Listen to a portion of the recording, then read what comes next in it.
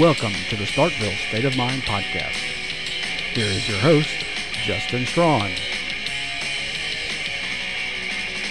Welcome to episode 11 of the Starkville State of Mind podcast. I am your host, Justin Strawn. I'm glad to be presenting this show to you after a good weekend for the Bulldogs. Could have been an even better weekend for the Bulldogs on the baseball diamond if they had been able to avoid just a really weird play. We're going to get into all of that here in a little bit because there's a lot of things to talk about in terms of this Mississippi State baseball team with JT Ginn, with winning the series, and just what the overall prospect for the season remain with him possibly having to deal with some injury issues. So we will discuss that and even more here in just a little bit. Before we get started, though, I do want to tell you about Cherokee Valley.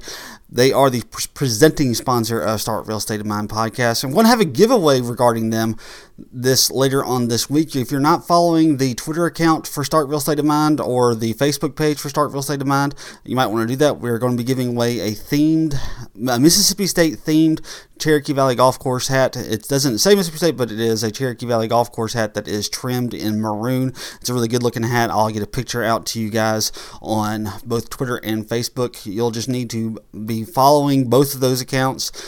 If you want to win it through Facebook, you need to follow the Facebook account. If you want to win it through Twitter, make sure you're following the Twitter account. Like I said, I'll get more details to you through it when the time comes, but more about just the golf course itself. Cherokee Valley is just a really great golf course. My son and I were out there yesterday, despite all of the rain that we have had in this area, because we've had quite a bit. The course was just in really, really good shape, and they gave us a good golfing experience once again when we were out on the course on Saturday. So, like I said, if you haven't been by Cherokee Valley, if you're in the Memphis area, if you're in DeSoto County, I would recommend that you do so. You can give them a call at 662-893-4444, or you can call them, or you can look them up online at olivebranchgolf.com and book a tee time online through there. So, like I said, we will be giving you a hat away, two hats later on. Giving two hats away later on this week, both through Twitter and through Facebook. I'll have more details about that. You're going to want to make sure you're following those accounts, like I said, and that you're going to want to tune in to Friday's show and find out if you won or not. So, like I said, I'll have more details online, so just check those out later on as you're listening to this. So, all right, let's go ahead and get into what we are discussing today on the show. Mississippi State did take 2 of 3 from the Tennessee Volunteers this weekend. Looked pretty good overall doing it. Tennessee was as good as advertised in terms of their pitching. Their pitching was difficult to get to. They gave Mississippi State all they could handle. Their starter on Friday, we know we talked about him being one of the best in the SEC, and he lived up to that billing. He had the Bulldogs. He was doing everything he could to keep the Bulldogs off balance, and the Bulldogs were having a really hard time finding anything offensively against him. So it was a really difficult series for the Bulldogs in terms of getting to their pitching, but once they got to Sunday, things got a little bit easier. The Bulldogs took the Sunday game, and then you have the Saturday game, the one that kept Mississippi State from getting a sweep, and just one of the weirder things that you will ever see. If you didn't watch, if you're not aware, if you're just now finding out about this, basically what happens, Mississippi State is up 1-0. Tennessee has 2 runners on. They sacrifice bunt the runners from first and second to second and third. So it's the first out of the inning, and Peyton Plumlee gets the ball back, and as soon as he gets the ball back, he waves it in the air for a second and then throws it to the dugout because he wants a new ball. The umpire did not grant him timeout. And because he didn't grant him timeout, the ruling was that he threw a live ball into the dugout. That is an automatic 2-base situation. And it's always 2 bases. I know people don't understand this. I think it's 2 bases from the time that the ball is thrown. That's how the way this works. And because, like, if you throw the ball into the dugout when the runner is running to first base, you go to second base. Like I said, I think the reason that you get 2 bases, the reason they consider 2 bases is 2 bases from the time that the ball is thrown. The ball is not thrown until they don't give them 2 bases till you're not at first base before the ball is thrown. So that's the reason they get first and second. So that's the way that ruling is made. But because the runners were at second and third base, the runners both advanced 2 bases. That meant they both scored, and that was the final score, 2-1. The Bulldogs could not muster up another run. So let me just go ahead and give my thoughts on this. I just am not a real big fan of the way that went down. Look, technically, is it the right call? Yes. Peyton Plumlee was not granted timeout. That had not been awarded to him. I think it was just a technicality, and I think it honestly was just another instance of officials wanting to insert themselves into the ballgame. It was the correct call. He didn't get timeout, but everyone on that field, if you go back and if you watch the replay of it, and if you get a look at the steal shot, everybody in the park, everybody on the field was beginning to act and correspond like timeout had been given. The Batgirls coming onto the field, the other umpires except for the home plate umpire have their back turned to Peyton Plumlee. This is something that the home plate umpire just had yet to give him that timeout, and he basically wanted to show up Peyton Plumlee because of the fact that he didn't wait for him to actually signal timeout. He went ahead and cost the Bulldogs 2 runs. Like I said, technically the call was correct, but it was an unnecessary call, and it cost Mississippi State a win. It really did. Now, look, here's the other part about this. Mississippi State should have scored more than 1 run. I mean, you're rarely going to win games with 1 run, and if Mississippi State was trying to do that, it's not going to work out very well for them in most instances. So you can look at this isn't simply just a case of 1 bad play and 1 really strange call hurting Mississippi State, but that 1 play, with Mississippi State only scoring 1 run, I mean, it kind of cost them the game. So, like I said, yeah, they should have scored more than 1 run. I get that. I firmly believe that as well, but they didn't. They didn't score more than 1 run. And because of the fact they didn't score more than 1 run, and those 2 runs came around, those were the only 2 runs that Tennessee scored. Tennessee was really gifted a win in this. They shouldn't have won a single game in the entire series. And it makes a difference in terms of Mississippi State being in a position to win the SEC West. Because if you look at the SEC West standings, you've got 3 teams at 8-4. It's Arkansas, LSU, and Ole Miss, who are all sitting at 8-4 currently. You've got Texas A&M at 7-4-1. They had a tie with Missouri last weekend, if I'm not mistaken. And then you've got Auburn and Mississippi State, both at 7-5. And you got Alabama bringing up the rear at 4-8. So the Bulldogs really could have used that win to keep pace. Because I've said this all along, and I'll say it again. The SEC Championship, overall SEC Championship, doesn't seem like it's going to be possible for any SEC West team. Yes, technically there are 3 teams that are just a game behind Georgia, but there are 4 teams in the SEC East that are currently under 500 in conference play. And Georgia just beat their biggest competition in Vanderbilt over this past weekend. They're going to win that division probably pretty easily now the fact they've got their most difficult competition out of the way. They've still got a series they've still got 2 series against the West on the road. They still got to play Mississippi State on the road, and they still got to play Auburn on the road. But it's setting up for Georgia to win the SEC East very easily, and in all likelihood to win the overall SEC championship very easily as a result. So, like I said, this game hurt Mississippi State in their chances to win the SEC West. Every game is going to be critical. Every game will be very, very critical in winning the Western Division title. And getting that 1 game would have been a huge benefit because it would have put them right at 8-4. It would have been like they'd never gotten that series loss to LSU last weekend, and they'd be back on track. So what are their prospects for winning the West? Well, it just depends on what we have with JT Ginn. One of the reasons why this series was so good to get it, and it comes off probably a little bit more impressive, the fact they were able to win 2 out of 3, was the fact that they did it with JT Ginn only pitching 1 inning. JT Ginn was pushed back from his Saturday start to Sunday, and after 1 inning of work on Sunday, he was pulled because they said he didn't look comfortable. Now, the question that we are all asking ourselves is, how serious is this? Is he injured? Is he hurt? What's the deal going on? If you've listened to me long enough, and if you listened to me last year when I was still on Bulldog Sports Radio, and I was talking about, how I was excited that JT Ginn was going to be coming to Mississippi State, but I was also cautiously concerned because when you have a guy who is a freshman, who is young like he is, he's going to be putting a lot more wear and tear on his body than he is accustomed to, than what he was accustomed to in high school. And, the fear of injury was very real with JT Ginn. And like I said, I don't think this is anything serious. I think this is just, what I was talking about in that regard. He's pitched quite a bit so far. He's gone deep into a lot of games. And he's, it's starting to wear on his body just a little bit because of the fact that he's not used to pitching like this and pitching this frequently and pitching this often and in such high-pressure situations. So I think that's what you're seeing, that this just be the overall toll on his body.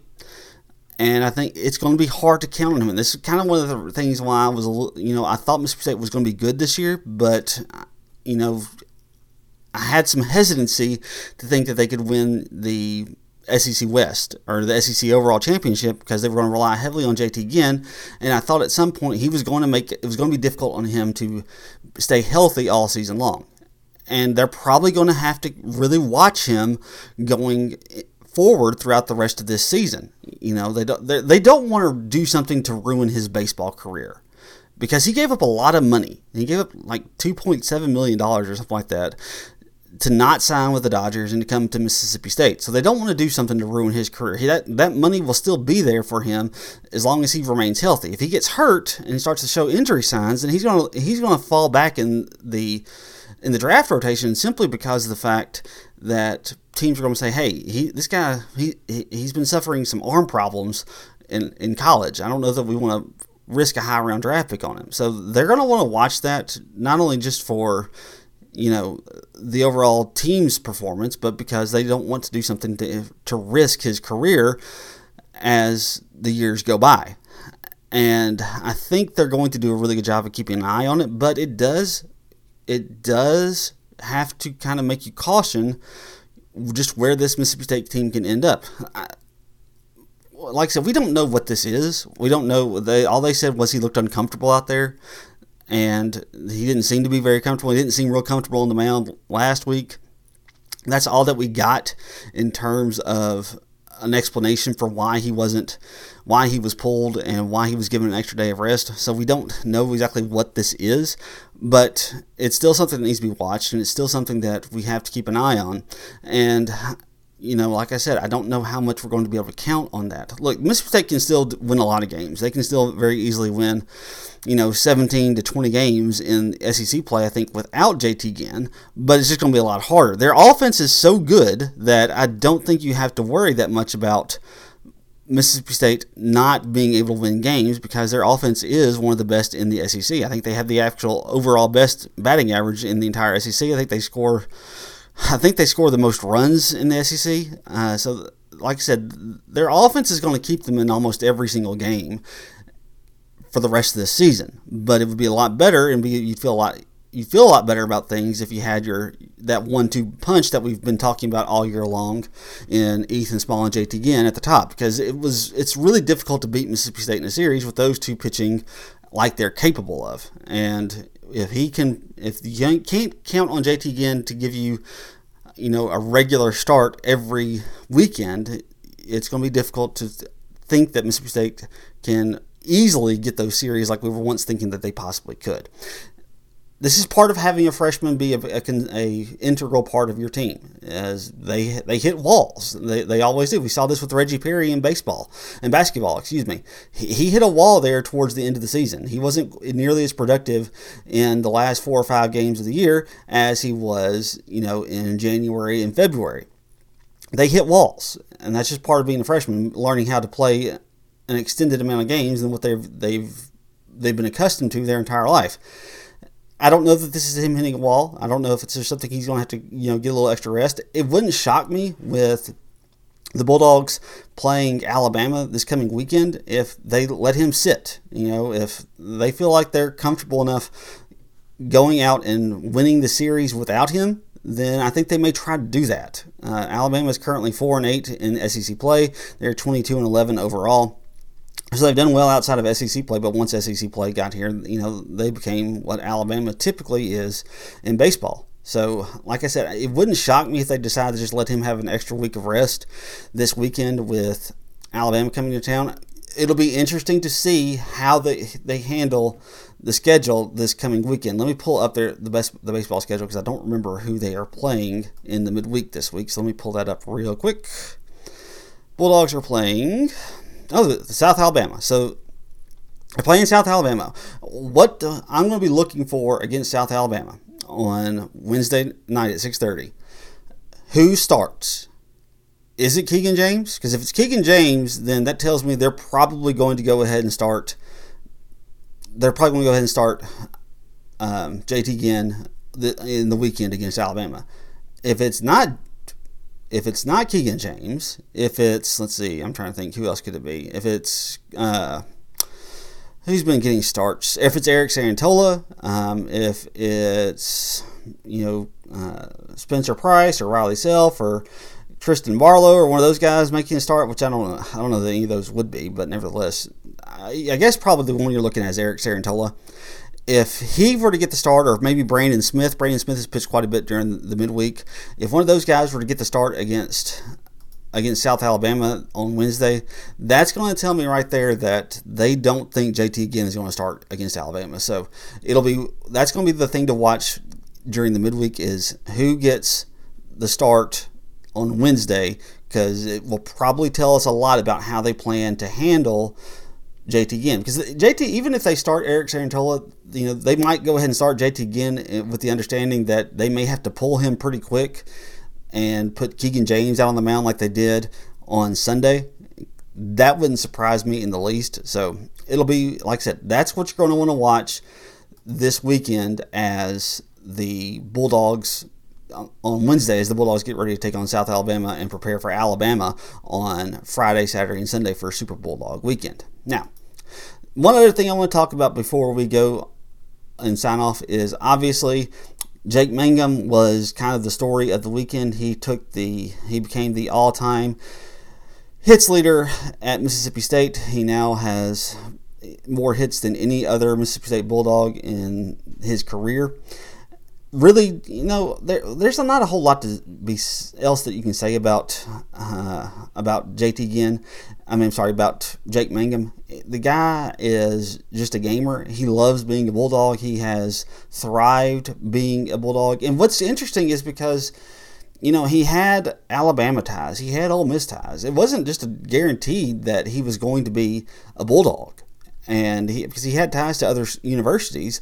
And the fact that he has really just embraced being a Bulldog and this the Mississippi State hits record meaning so much to him is a little bit of a surprise to a lot of people, just because, like I said, it wasn't like he was ingrained as a Mississippi State Bulldog throughout his family. He had ties to other universities. So it's really been fun to watch him just embrace Mississippi State and to become this, legend that he is.